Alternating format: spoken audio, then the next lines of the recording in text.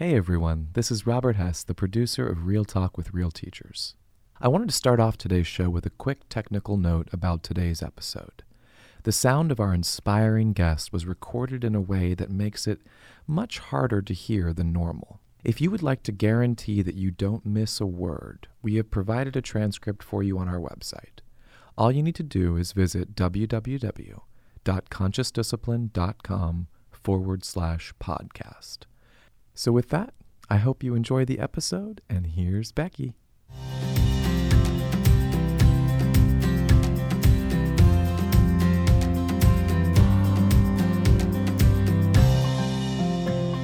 Welcome to Real Talk for Real Teachers. I'm Dr. Becky Bailey, the creator of Conscious Discipline, expert in developmental psychology, education, and a lifelong teacher and learner. For those listening who are not aware of Conscious Discipline, it is a comprehensive self-regulation program that integrates social-emotional learning, school culture, and discipline. It provides the 7 powers for conscious adults to help teachers see conflict differently and the 7 basic skills of discipline that empower teachers to respond to conflict in a way that instills life skills. And of course, none of this is possible unless we have what we call a school family. So what are real teachers? Real teachers are real people who have a life both inside and outside the classroom. Real teachers get into the field of education to make a difference in the lives of children. Real teachers deal with the fact some children are hard to reach. And real teachers deal with anger towards children, towards the children's families, other coworkers, their administrators, the school district, and even the government for interfering into an educational system they know nothing about. And finally, real teachers deal with their own anger, disappointment, guilt, sadness at themselves for not making the difference they'd hoped they would.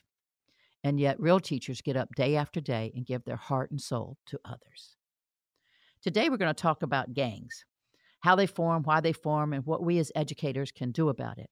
We're going to be talking with a former gang leader, DJ Batiste, who started his first gang in 5th grade.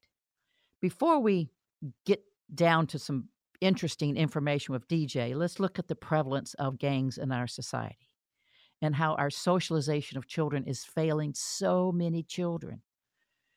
Current estimates say we have about 33,000 violent street gangs, motorcycle gangs, and prison gangs that involve 1.4 million people. The FBI says these gangs commit 48% of the violent crime in the United States and account for 20% of all homicides in the largest 88 cities. Whoa. If you heard those numbers like I did, this means our educational and societal socialization process is failing minimally 1.4 million children, and we know that number is low. Socialization is a process by which a person learns to be a member of a group, a community, or society. It is our charge as a society, our charge as an educational institution to socialize our members into the collective group in a healthy way that sustains ourselves as a collective. Socialization is a process whereby new members learn the norms, values, and customs that compose a society.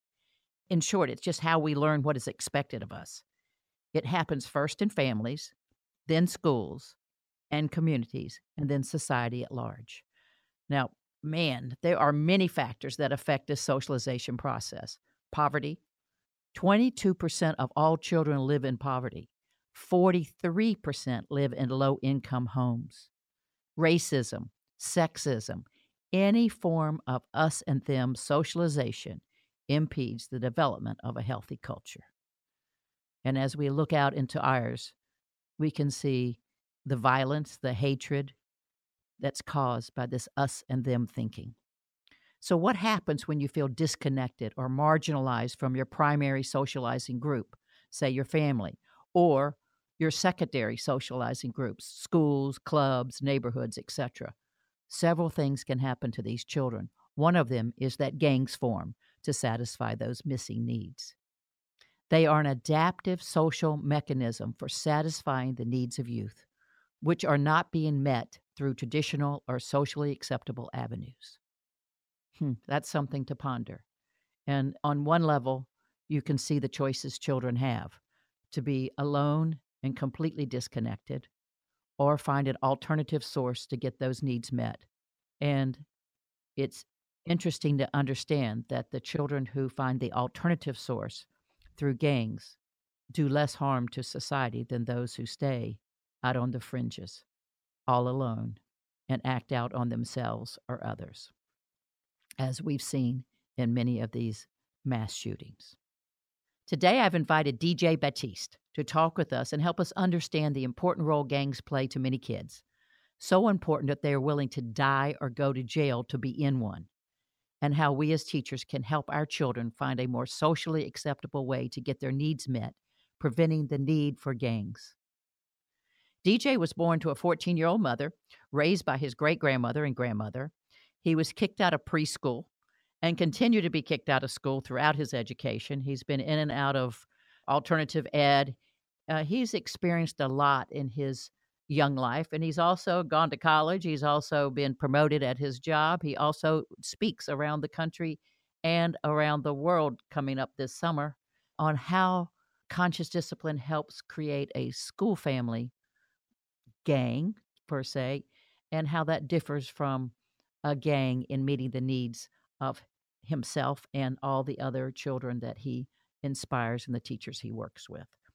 So he started his own gang at 5th grade and many run-ins with the law, but we'll let DJ tell you about that. So welcome, DJ Batiste, to Real Talk for Real Teachers. Thank you, Doc. Thank you for having me. So what we want to do is now kind of paint a picture for our listeners, DJ, to say, how did it come about growing up that gangs were an option for you? I mean, how did all that start so that you somehow got to the point where by 5th grade you had your own gang? So start it from the beginning. How did that come about? Yes, ma'am. Well, in our environment that I grew up in, Dr. Baker, when we open our doors to go check the mail, when we go to the school bus, when we get out of school, that's the first person we see, the first people we see. And it's gang activity. And to be honest, to a lot of young people, that's the people that we look up to, including myself. When you're young, you don't understand the true things that's really important in life. And when I was young, I felt like having a nice car, having money all the time, having drugs, having girls. That's what was important. And honestly, I can remember growing older, being younger, telling myself I would never be a part of a gang. But then as I got older and became an outlier myself, an outlier because in the school system I didn't fit in. I felt like teachers targeted me. They didn't encourage me and things like that. So I lacked a sense of belonging within an academic setting. So when you got into, say, preschool, so you started at preschool, right? Right, yes, ma'am. And so already at that very early age, what I'm hearing you say is that you were marginalized. Were you labeled the bad kid? Yes, ma'am, labeled bad. And I tell people all the time, it was, DJ, you bad, DJ, you bad, DJ, you bad. So even when I had a thought to be good, I remember I was supposed to be bad. I've learned that that's called the self-fulfilling prophecy. Even if I had a good thought, I remember, DJ, you bad. This is who you are. This is what people call you. This is who you have to live up to be. So I tell people all the time, watch what you say to young people, to the youth, because that's what they're going to believe, because this is what you're labeling them. Okay, so here's what I'm thinking. One of the things they say is important for this process of seeing a gang as an alternative to reaching those goals in life is that when you're real young, you have a lot of free time. So when you're real little, you didn't have as much adult supervision. And so you get to kind of run around the house and kind of go out the front door and kind of do what you want. Was that the case for you? Oh, well, I'm going to be honest. My great-grandmother raised me, so my grandmother did a lot of work, and she worked graveyard shifts, and my great-grandmother was a little older. So I used to wait, being young, I used to sneak around and wait until she go to sleep and then leave out. Now, was I able to do it? No, ma'am. No, ma'am. My grandmother wanted me inside, told me I couldn't leave. But, me being a young kid, once I waited, called myself being smart. When they go to sleep, I felt like I wasn't being watched. I did what I wanted to do. Right. That makes complete sense. I'd have done the same thing. All right, so let's see what you got. You get to move around a little more freer because you're smart and wise and you were a little sneaky little kid like everybody else. But when you got out and you're looking around, you're seeing a lot of gang activity and you're seeing this the way that they got their status and their power and they got their money. And you're going, wow, that's something I'd like to have someday. And then you get to school and all of a sudden you're not successful. You're the bad kid. Right. I had begun to be an outlier. Right. So now, did you get kicked out of preschool or what happened? I did. I was expelled from preschool. The principal told my grandmother, your grandson is no longer allowed at my preschool. And I was 4 years old. And me being expelled from preschool was the start of a nasty path in my life. And I really feel like instead of kicking me out, I should have been being taught the skills, teaching me the right way because I didn't understand. And as I look back, I tell people all the time, skills is the most important thing you can teach. For some reason, behavior we want to only teach one time. But anything else, we're willing to teach multiple times. You don't teach a child to read one time. You don't teach a child how to do math one time. Behavior is just like any academic setting that you're learning. It takes repetition. And for some reason, I feel like we only want to teach behavior one time. But behavior is just like anything else that you learn. It has to be repetition. Right. So instead of being taught what to do, you were just punished and set aside and just kind of kicked out. So what I began was a growing statistic. You were. And so now as you moved up the school system, so now I'm going to back up just a bit because we have some things that are important here. So your mom and dad were like 14 and 15 years old, right? Yes, ma'am. When I was born, my mother was 14, my dad was 15. And so then that's when your grandmother stepped in and worked herself silly to make you the man you are today, right? Yes, she did. Okay. And so let me just get a picture of this. So, but for her to work all these shifts and to make your life so beautiful, you were with your great grandma who was a little bit on the older side. So you could kind of move around a little quicker, right? Yes, ma'am. You know, okay. Like I said, Doc, like you said, this is my great grandmother. So, you know, I already knew I had a schedule figured out. You know, she'd take her medicine and she'd go to sleep, and now I'm free to do whatever I want to all night because my grandmother is working graveyard shift. So now you have this 13-year-old, 14-year-old kid who is free to do whatever he wants to at nighttime. Yeah, so you had a lot of free time on your hands to kind of... And whether you know it or not, Doc, that happens more than you think because in the environment that I grew up in, the mama or the daddy or whoever is the house, who is the elder of the house has to work to provide. You bet. And just so happens being in that poverty and that low income, and for a lot of those jobs, it takes away, whether it be at nighttime, whether it be daytime, it takes away from that parent to child interaction that's needed on a daily basis. And we miss a lot of that. And to be honest, Doc, that has a lot to do with gangs too, because we seek for that consistency. And a gang will give you that. It is very consistent, Doc. Okay, so let's go to that. So let's say now you're moving up, you've been kicked out of preschool, you're labeled the bad kid, and now you're getting close up to 5th grade. Somehow you decide, or tell us, lead up to that decision. How did this idea, I'm going to have my own gang? Well, I can remember, Doc, I was always getting in trouble. I was going to, you know, I felt like the way I got my joy juice in school, it wasn't from a report card. And it's a lot of students who never experienced joy juice because the only way to experience joy juice is you make good grades. That's what they say. Let me see your report card. So for the students who don't have good grades, that means they would never get joy juice. So when I began to notice, Doc, I said, you know what, I'm going to create my own joy juice.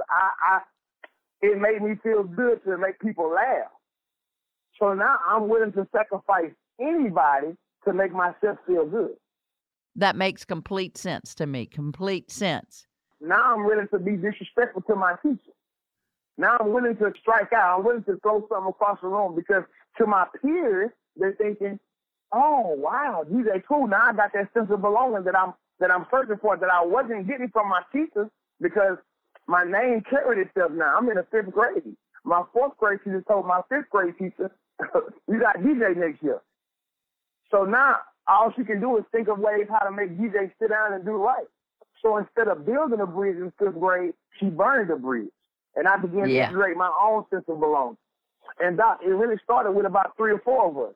And I started it, and it didn't even have a name. It was just us, and we was together every day, and we got together, and finally I put a name on it. And when I put a name on it, Doc, you would be surprised of how many people came to be a part of it. I was wondering about that. Now, did you recruit people? How did you get? Not one time did I recruit anybody. And being young, I'm talking about still through 8th grade. That was during that middle school time. I had over 75 members. And so you got these 75 members. They came to you. So they were coming to you looking for something, the same thing possibly you were looking for. And what do you put some words? What do you think those kids who joined you were looking for? Now, you said one thing, which was consistency. What else were they looking for? A sense of belonging. One thing about a gang, Doc, and you can ask any gang. Now, I also want to tell you a little about gang itself. There are a lot of different gangs. All gangs do not have the same initiation. All gangs do not, of course, wear the same colors. So gang is really more complex than people think. It's just not no one pyramid that all gangs fall under. It's very complex. So I can remember like I said, it started with 4 of us, and I know they were seeking for a sense of belonging. A gang never turns anybody down, Doc, because we can use you in some way, some form. So you might have somebody who's not a fighter. They're not a fighter, but guess what, Doc? They smart. So you use them not to go out there and fight. We need you to make up logos for our shirts. Right. So it's every person in that community, every person in that gang has a valuable position. They all contributed to the gang in some fashion based on their skill set. Yes, ma'am. Yes, ma'am. Now, all gangs also have a chain of command. So within a chain of command is what you have, what we call the higher people. Now, you might be what we call a standing member. A standing member is somebody who is just a part of the gang, meaning you don't hold any rank or anything like that to that nature, but you're just a part of the body. You're a part of the body. You are willing to sacrifice everything you have to be a part of this body. And Doc, I don't know if you noticed or not, but to me that speaks volumes. Because to be in the gang, you don't get any money. You don't get any free things. There are no benefits. But yet you are willing to sacrifice everything you have just to be a part of something. If that's not screaming connection, I don't know what it is, Doc. That is screaming connection. And I want to go a little further then. Okay, so I see that. So these kids have been kicked out of the typical socializing agents, i.e. school. They've had a little more free time that they can use to move around in life because of the working parent situation. Right. And they have exposure to what they see outside that says, this is my only path to kind of an economic future that I'd like to have. Yes, ma'am. Yes, ma'am. Okay. All right. So we got that. Now, and they offer you a sense of belonging. There's a couple things kids need. They need predictability, consistency, and a sense of belonging. Now, we've talked about belonging. How does the gang give you consistency and predictability? Well, consistency for sure, because we know one thing. We got each other. That's why you want to be a part of it. That's why you want to be a part of it, because you know we have each other. It is very, very strong. You know one thing, like no matter what happens, no matter what goes on, you have something that you're a part of. And like I said, a quote that one of my life coaches taught me was, recognition is what babies cry for, grown men die for. And this is exactly what I've witnessed. I've watched grown men die just to say that they were a part of a body. And when I use body, I'm talking about gangs. Just to say they was a part of a body, Doc. Literally, there is not one benefit as far as government assistance, as far as free anything, you are willing to sacrifice just to be a part of the body. So to me, I feel like that consistency comes from your brother got you. We got each other. You got me, I got you. I'm not gonna turn my back on you. You're not gonna turn your back on me. When we come from places where we are used to people turning their backs on us. Exactly. So once we receive that true consistency, that's why we're willing to die for it. And that makes complete sense again. So now did you have, and so I know you did, because I can tell by how you're talking, I can tell by the passion in your voice that this really met some needs. Now, was there also codes of conduct? I mean, was there a certain way that you were to behave? Oh, yes, ma'am. It's called laws and policies. laws and policies. And once again, I had this knowledge because watching, I paying attention, Doc. It was from a young age, I always paid attention to my surroundings. So I had a chance to see how things ran. And I saw that structure. It was very structured. And they had laws and policies. And within mine, immediately I made the laws and policies no bullying. We will not have any type of bullying. We don't do that. I always have the mind frame of we finish things. We finish things. So if any point in time we had somebody who I heard that they came back and told us that they picked on somebody or something like that, Doc, we had things that we had to do. Meaning, you had violations. Okay, and so what happened? Was there a consequence to that violation within the group? It was a consequence. It was a consequence, meaning for you to be a part of this, we don't tolerate that. And see, all that comes from the head, the first in command, second in command. See, that's what I mean by all gangs are different. Some gangs promote violence, some gangs don't promote violence. But the world never knows that because they put all gangs under one label, one category. Right. So did it ever become scary for you in a gang? Did you ever feel a sense of fear? As I got older, because like I said, it started in the 5th grade. So, when you're in the 5th grade, you got to deal with things like people throwing rocks, people fighting, people, you know what I'm saying, things like that. Once you got older, now you in the 9th grade, now you in the 10th grade, now you're able to put your hands on guns, you're able to put your hands on drugs. Now I'm scared. And I'm not afraid to admit that fear. You need fear. You need fear. Because fear is really what keeps you alive. And let me explain to you what I mean by that, Doc. Fear is what keeps you alive. Fear is the reason you constantly looking over your shoulder. If you wasn't scared, you would never look back. Right. So if you weren't on high alert, you're going down. So you're constantly kind of turning. That's what had a big inside gymnasium where you go play basketball. But guess what, Doc? They had a price on it that people from my neighborhood couldn't afford.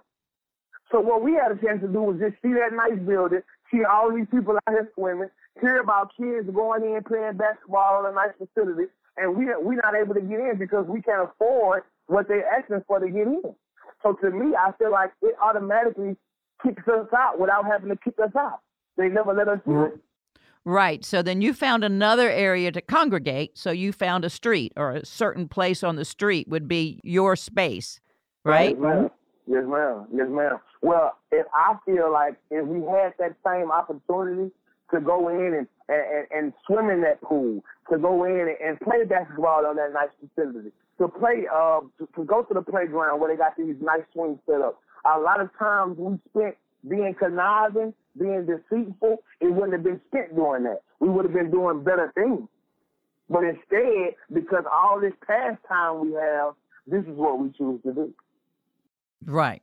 Okay. So now let's fast forward. So you've gone through this, and certainly you've had many experiences that a lot of people listening would never have. But then you run into your 12th grade, and you run into conscious discipline, and you run into your teacher, Donna Porter, who I know you call Miss P.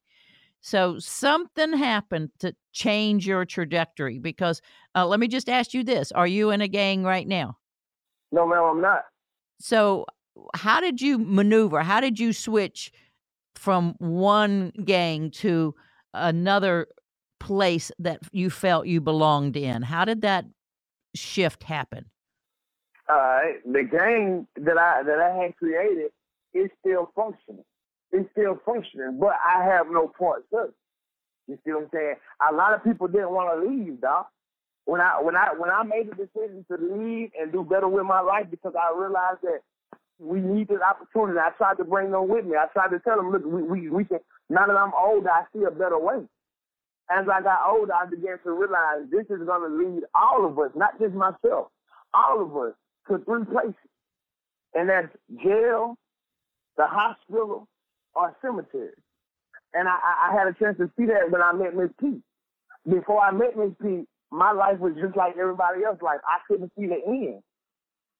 I couldn't see the end in a positive way. And for some reason, since we don't have that vision, we have nothing to fight for. What Miss P did was came and she gave me a vision, Doc. She made me believe that I can be successful. When no other teacher made me believe that. Any other teacher said, DJ, you bad. Any other teacher said, DJ, you're not going to be successful. DJ, you're going to be a clown. DJ, you're going to be this. All these negative things. And what Miss P did was came and she encouraged me. And for the first time, I began to believe in myself on a positive side. And how did that happen? I mean, how did that wiggle into you? Because that's a lot of life to live before you ran into Miss P. So it probably took a little bit of time, but she wiggled in somehow. And give us something specific. How did she, I mean, I know encouragement is a big word, but somehow her encouragement stuck. Yes. And another big word is exactly what we talked about, those three things that you said that we needed, that a game gives. And Miss P began to give me that in a positive way. Consistency. This wasn't in our first encounter. She shared some things with me and she left me alone. Miss P looks forward to me coming every day. And I'm going to be honest, I'm speaking about myself because it's my story, but I am a small fish in a big pond when it comes to the kids Miss P has helped. This is just my story. Miss P made multiple people feel just how I'm feeling just because of her style of teaching and the things she learned from conscious discipline. So just how I'm excited about how Miss P made me feel, Dr. Bailey, she made every student that crossed her path feel that same way. This is just my story. Right. And so what were some of those things? I mean, I know that she right away saw how delightful and charming and wise you were, and you became a greeter. Did you think that was like, oh, that's what little kids do? I mean, you took that to heart. Yeah, I took it to heart. Because she didn't just say, I want you to stand at my door. First off, she told me all the positive things about me. One of those positive things being you have charisma. People are drawn to you. Before she even knew anything about me, she can tell people will follow you. Before our first encounter, she was already able to do that. Before she even knew I had led a game for all these years, she was just able to see immediately people will follow you. You have this natural ability to have people follow you. And then she began to say, I have charisma. She began to encourage me.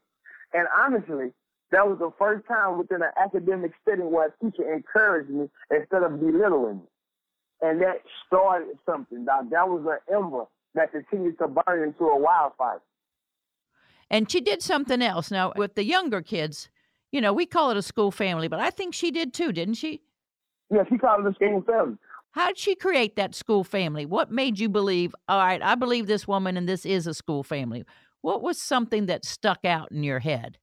The way she brought us together.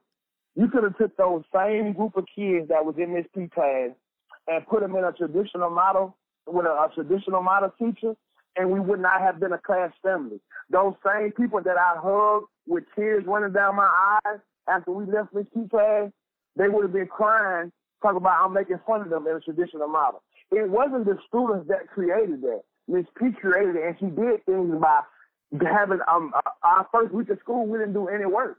All she wanted us to do was connect. She was willing to sacrifice her first week to have the rest of her school year.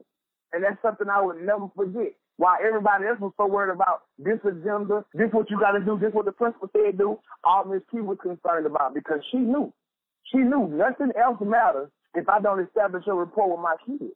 Exactly. They're never going to listen to the handbook. They're never going to learn this speech. They're never going to learn this.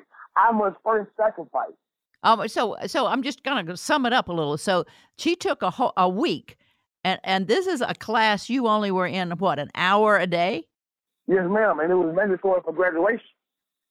Right. So she took time, a week of an hour a day class, because this is what I hear from high school. We can't do conscious discipline. We can't do that because we got so much to do and I only see them an hour. She was willing to take that whole time and make you the subject of what she's teaching, not the subject. So she's looking to reach everybody in that room and unite them up, connect them together, and spent the time, regardless of what the district said, regardless of what the principal said, she stepped out to do all this against forces that say that's not how we do business here. Yes, ma'am. She absolutely did. And the reason she worked that work, Doc, is because she didn't have that mind frame that for some reason those teachers have that she was just speaking about, that I don't have time, that I have to do this. She had the mind frame of, I'm going to make time because it is that important to the youth, to the future. It is that important that I make time. And I'm so thankful that Ms. P was that type of teacher because she made time, it has put me in such a better position. One decision that my teacher made has put me in a better position for my whole life. So what do you do now, DJ? Are you employed? Oh, yes, ma'am. I am employed, but not like a traditional employee. I'm not a traditional employee. You have your own business, don't you? I got my own business, Doc. I got my own business, and it's crazy because honestly, I could have never envisioned that. I always felt like I was gonna be successful, Doc. But between me and you, well, not really between me and you, I guess between whoever listening, I felt like I was gonna do it in a negative way. Meaning, I was gonna sell drugs to the top. Meaning, I was gonna rob somebody till I got to the top. Instead, now I'm making legal money. I'm doing legal things financially. I'm going to the bank. I have a bank account. And these things I could have never dreamed of, Doc. And the only thing I want teachers to understand that this could not be possible if it wasn't for them. My teacher. A lot of times I feel like teachers wait on good kids to come in their classroom. Don't miss how we got here. I was disrespectful to my teacher. What got us national attention is what my teacher chose to do with my disrespect. So don't wait on a good child to come in. You use whatever moment that presents itself and begin to build a bridge right then. Because that's what my teacher did for me. She met me where I was and then brought me to be great. And indeed you are, DJ. And so for those listening, DJ goes around all over speaking, motivating, helping teachers, helping youth, helping everyone and inspiring them with the skills, attitudes, and understanding to form, I guess what we could just say, a class family, which is no different than a positive gang. And no two are the same. So I've heard you say this, and so I want to sum this up a little. You said in a gang, you sacrificed your sense of safety. Yes, ma'am. To have a sense of belonging and have that consistency and know that there would be someone there always having your back. So you used fear as the tool you had and the tool you were comfortable with. And now you shifted from fear as the glue to love as the glue, and you can actually relax your shoulders and look forward. You don't have to turn your head each side being scared of what's coming around the corner. You can look forward long enough to make a vision and put all those beautiful skills that you've collected. And a lot of them you collected in running a gang, because a gang sounds to me a lot like a business. Oh, it is, Doctor. It is. Yeah, you have a hierarchy, you have laws and policies, you have, there's a lot of skill set in there. There's that ability to individualize. There's that ability to see your members and who can contribute where and when. I can see how that when you ran into Ms. P and ran into Conscious Discipline, those are the same things we asked teachers to do. Let's individualize. Let's teach the kids. Let's use what they've got to support us. So you could take actually what you learned in seeing and just kind of flip it from that negative to the positive and created something quite beautiful, not just for you, DJ, but for your family and for society at large. So even now, Doc, if you don't mind me adding this, even now, I just want people to understand that so many of our youth would never get this opportunity if we don't have more teachers with this mind frame. So many of our youth right now who is in the second grade, the third grade, the fourth grade, they will remain a growing statistic if teachers don't begin to change their mind frame. If Ms. P mind frame wouldn't change, I would have been expelled the first day. Meaning all these things I've had a chance to experience in my life, I wouldn't have. So the most important thing we can do as educators in this field is to change the mind frame of punishment to, like you said, Doc, a connection. Because we will continue to lose youth if we wait on good kids to come in our classroom. And I'm tired of losing youth, Doc. I want to create more success stories like mine and the people who I know around me who Ms. P helped. And I'm tired of creating statistics. We have to begin to create more success stories. And if we continue with that notion of good kids, bad kids, if we continue with socializing any of our children with an us and them. One set may be good, one set bad. Any kind of us and them will not sustain our society, because the thems will come after the us's, or the us's will come after the thems. And so, DJ, I want to thank you for helping us all become a we, helping us understand that, one, gangs aren't going to be stopped, but what we can do is build protective factors. We can strengthen a positive socialization for kids so they don't have to seek an alternative and create it themselves. And Well said, Doc. that's what our society needs to do. And I want to thank you for all you're doing to make that possible. I'm thankful for you and how you help us spread the word of conscious discipline, and it makes a huge difference. So, DJ, thank you for opening your heart. Thank you for opening our eyes to the powerful force that a gang provides, and also how we can prevent that and how we can build it in another way and use those same skills in an alternative way to support our society. You've blessed me many times, and I certainly bless you. So thank you again, DJ. Thank you so much, Doc, for believing in the philosophy of connection instead of correction. Thank you, Doc. Yep, we got it. And so for those listening, until next time, I wish you well.